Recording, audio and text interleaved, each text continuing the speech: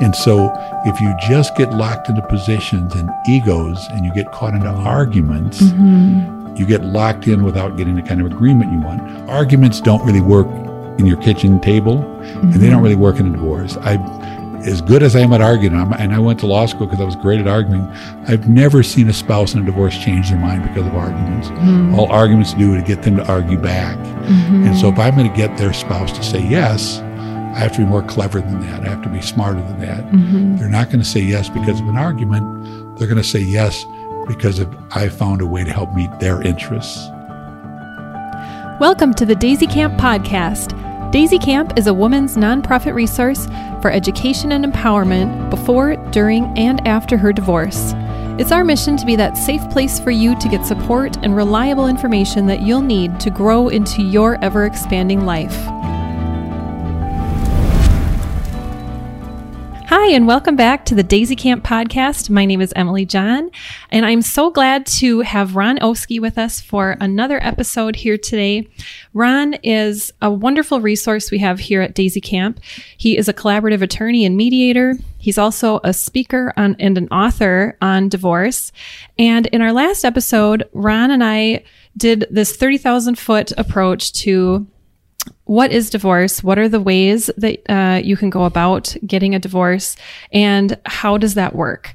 And so today we are going to dive a little bit deeper into that first part of divorce when you're first getting started.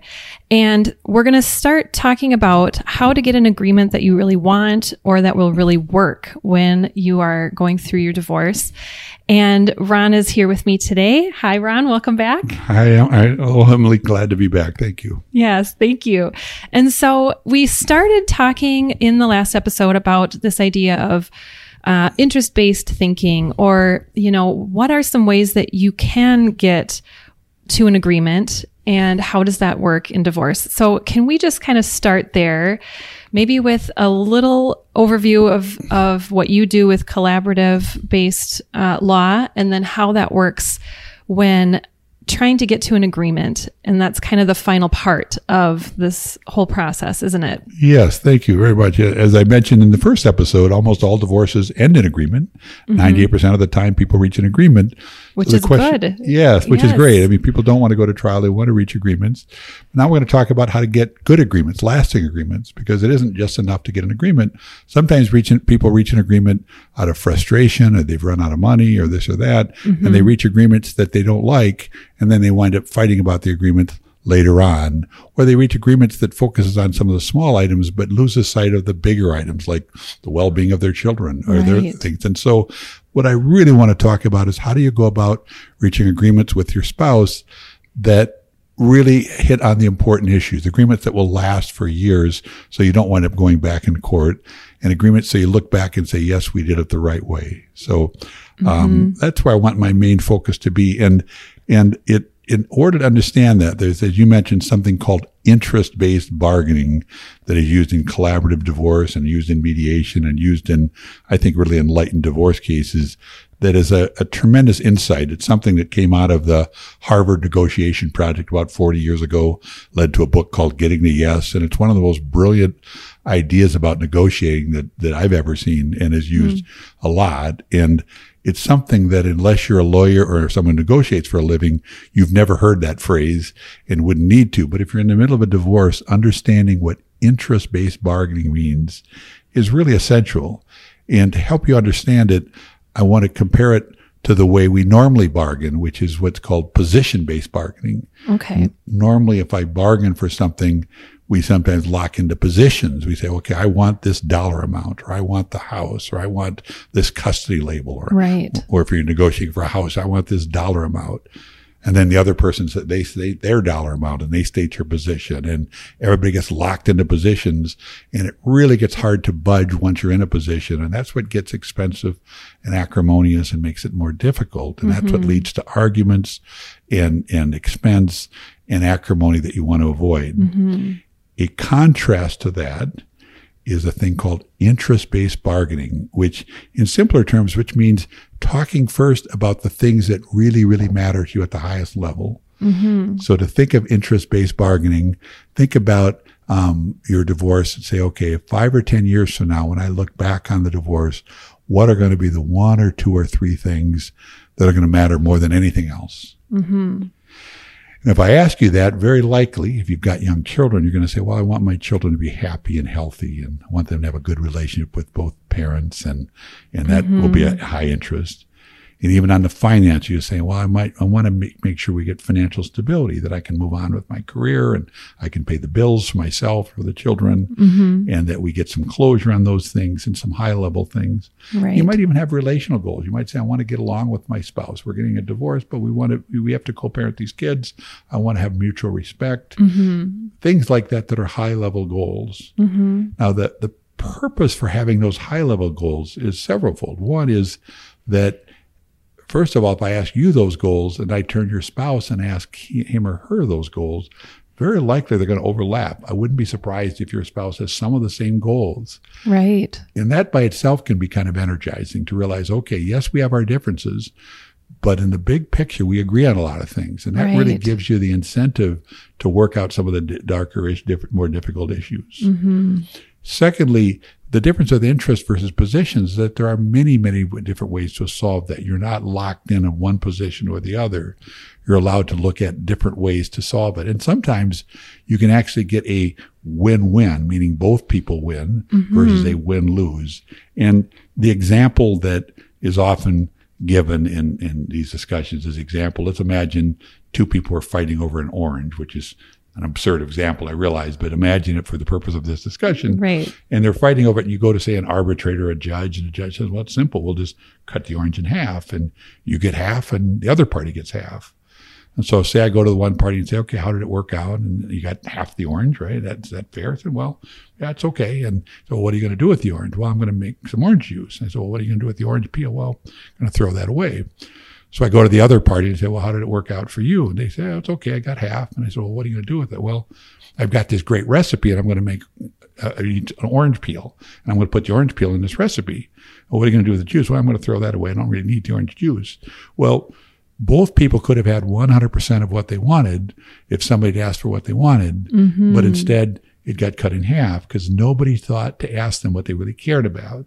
Right. Now, as you can imagine, we don't have many orange disputes in our state, so that doesn't happen very much. Sure. But we have something very much like that. I remember people would have custody disputes. I remember years when I would go to trial, back when I did more trial work, where they would fight over, we'd have these big, awful, nasty custody fights. And at the end of the trial, somebody might have asked one of them, well, why did you have this big, nasty custody fight? Well, I was afraid that if I didn't fight for custody, she was going to move to another state. Oh, sure. And if you talk to them, and she said, would you realize he was where you would move to another state? The other person said, no, I was willing to not move to another state.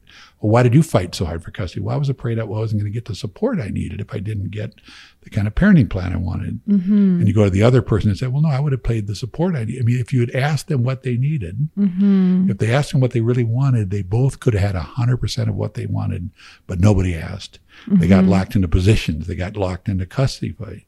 And so if you just get locked into positions and egos and you get caught into arguments, you get locked in without getting the kind of agreement you want. The other piece of this that's really important is to recognize just how useless arguments are in reaching an agreement. And I know that's counterintuitive because I know you think, well, if I get a lawyer, my lawyer is going to make this great argument and my spouse will agree. And that's a question I get asked a lot. Well, I want you to go in and argue that he or she should give me this because of blah, blah, blah. And it's natural to assume that because lawyers went to law school. I went to law school because I was good at arguing. And it's natural to think a lawyer who's good at arguing is going to get you what you want. Sure. Yeah. But I'll usually say to a spouse, well, how many arguments have you had with your spouse during the marriage? And I'll get an answer anywhere 5,000, 10,000, 20,000. Okay. How often did your spouse actually change his mind at the end of the argument? I'll get an answer, 0, maybe once, maybe twice. They say, well, okay, you've got a strategy that works one time in 10,000. Are you open to other ideas? Right. Because arguments don't really work in your kitchen table, and they don't really work in a divorce. As good as I am at arguing, and I went to law school because I was great at arguing, I've never seen a spouse in a divorce change their mind because of arguments. All arguments do is get them to argue back. And so if I'm going to get their spouse to say yes, I have to be more clever than that. I have to be smarter than that. Mm-hmm. They're not going to say yes because of an argument. They're going to say yes because I found a way to help meet their interests. Sure. And if both lawyers can reach across the table and look for the interests of both sides, then both sides can get a win-win. Mm-hmm. Both sides can get what they want rather than creating arguments that drive them farther apart. And that's another kind of key piece to reaching agreements is that a lot of people have trouble recognizing that being civil, being kind in a divorce, being respectful, isn't the same as weakness. Mm-hmm. In fact, you'll often get a better outcome being civil and respectful than if you pick a fight with your spouse. Sure. And the temptation, which is usually driven by fear, to go get somebody aggressive on your side usually just leads to more arguments, and it makes it more difficult for each of you to get what you want. And so the idea that being civil is going to make it less likely to get the outcome you want is something that interest-based bargaining helps bring away. You can get a better outcome by being civil and respectful. And plus, and this is especially true if you have young children, is that what you don't realize entirely is that your relationship with your spouse is probably the most valuable asset in the entire case. Because if you and your spouse have a horrible co-parenting relationship, your children are likely to suffer in ways that will be very frustrating for you and your children. Right. And yet, if you and your spouse find a way to be respectful, you don't have to be best friends, although I've seen some who have become friends after divorce. But if you can find a way to mutually respect each other, then you can raise happy, healthy children in a way that you always dreamed of.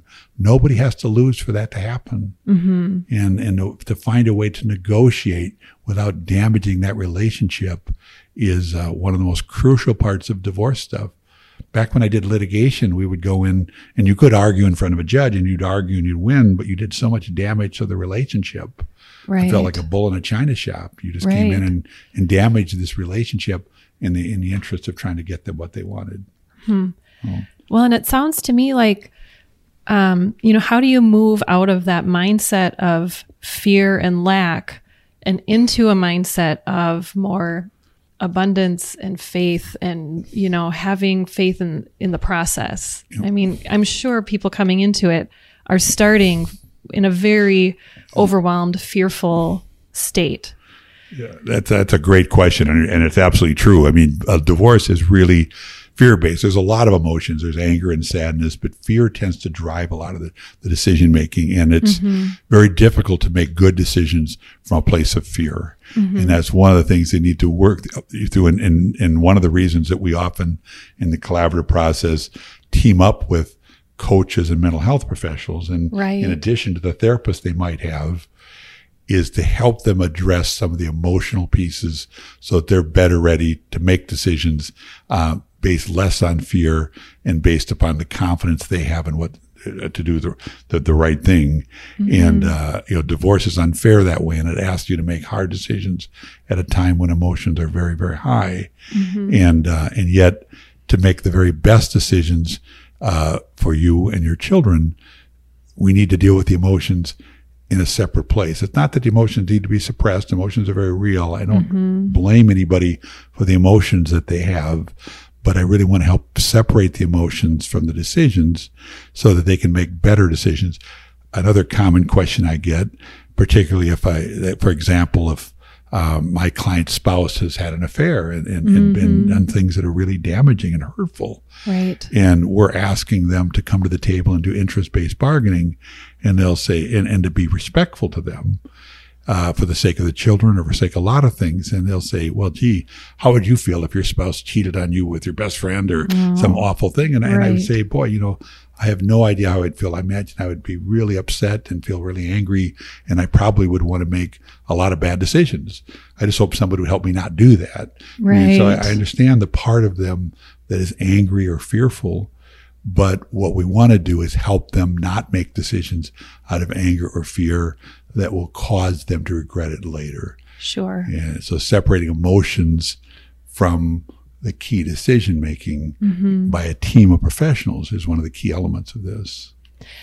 And so when you enter into a collaborative law experience like this, do you start with kind of an evaluation of, well, what are we going to need here? Are we going to need a parenting specialist? Are we going to need a therapist? How are you kind of gathering all that information? Yeah, that's a great question as well. One of the first things we do is we have a first joint meeting with both clients and the attorneys, and maybe even a coach with them. And we sit down and say, how do we want to do our case here?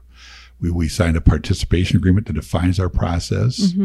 We talk about those goals and interests. We get them talking about what do they really care about at the highest level. And we'll put those up on the board, get those common interests. And then we say, who do we want on our team to help us achieve those things? And usually that means getting a child specialist for the children.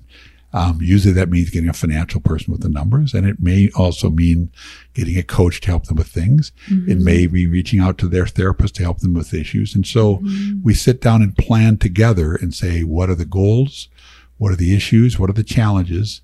And what kind of team is necessary to help us do that? And of course, we look at the cost of each of those, because I realize people don't have unlimited resources. Right. So we look at what's the most efficient way to do things. And I know, as we talked about earlier, sometimes people think, well, if we add these other professionals to the team, isn't that going to be more expensive? And if we choose wisely, it doesn't have to be, because they can replace some of what the lawyers do to make your process more cost effective. Sure. So, Oh, wonderful. So before we wrap up, I just wanted to see, are there any other questions that you get really frequently when you're starting this process? I know you had talked about the time piece, the financial, how much is this going to cost? How long will it take? Is there anything else that you get asked a lot in this initial process? Well, yeah, I mean, quite a few, and I should, since we do get asked about how long does it take and how much does it cost, and that is, it varies, but I may as well, try to answer it, because usually lawyers will say, well, it depends, and of course it depends, and I've had cases that cost equity litigated over hundreds of thousands of dollars, and I've had cases that cost $1,000 or $2,000. But in a typical collaborative case, lawyers charge by hourly rate. If you talk to divorce lawyers in town, you'll find them anywhere from $150 an hour to $500 an hour. Most collaborative lawyers probably run from $175 to $350 an hour.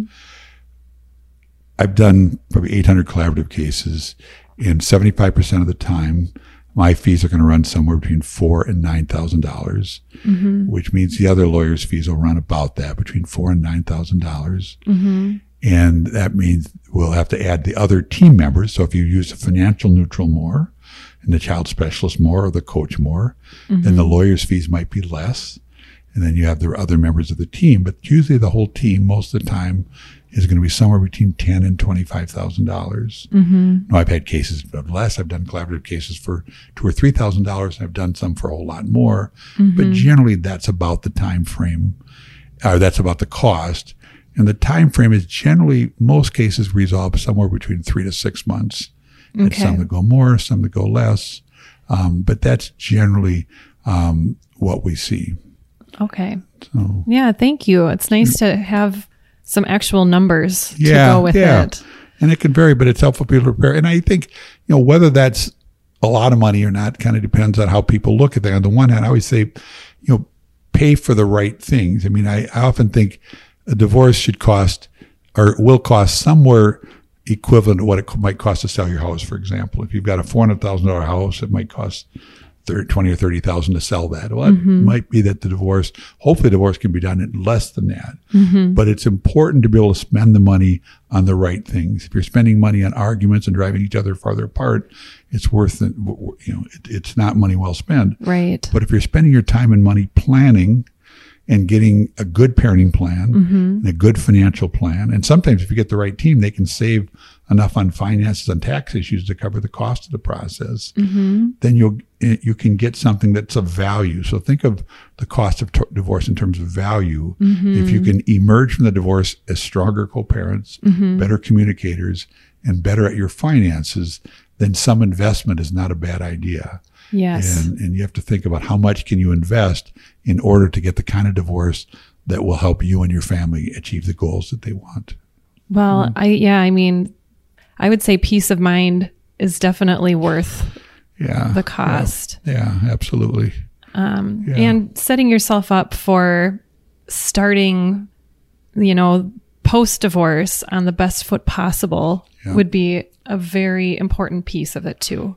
And that's a really important point, is that what people don't think about is the post-divorce world is when it really begins. What you're really trying to do is create a blueprint for your life going forward. Right. And the measure of whether the divorce agreement was successful was how things happened in those 5 or 10 years afterwards. So often people say, I just want to be done. And I get that. Being a divorce is no fun. Right. But you want to be done in a way that allows you to be better at things, to allows you to get along, to be able to co-parent, to be able to handle your finances, and to take the time to set things up so that your post-divorce world will be better. And then that if you have disagreements 5 years down the road, you aren't running off to court. You come back to your team of professionals and work on the resolution. If somebody lost their job or somebody moves, then you can have a collaborative way of resolving it rather than continuing to fight down the road. Oh, that's wonderful. Yeah. Well, thank you so much. That was so much good information today, Ron. I wanted to just plug that you do have a book out if people would like some more information on this collaborative process. And can you tell us what the title of that book is? Sure. It's called The Collaborative Way to Divorce, the revolutionary method that results in less stress, lower costs, and happier kids without going to court. And it's available on Amazon and pretty easy to access. Wonderful. Good. And so we'll have that in the show notes. We'll also have Ron's contact information and, of course, the Daisy Camp website information if you'd like to get involved and find some resources that can help you. So thanks again, Ron, for coming in today. Thank you, Emily, for having me. And thanks to all you out there who are listening. Thank you so much for showing up today and investing a little time in yourself. If you found this episode helpful but would like to dive deeper, come over to www.daisycamp.org and check out our community resources. We also have recommended reading and upcoming events both in person in the Minneapolis area and worldwide through our online webinars. Daisy Camp's board, staff, and speakers volunteer their time and are here to help you. Come on over and get involved. We'd love to have you join us. Thanks again and keep listening.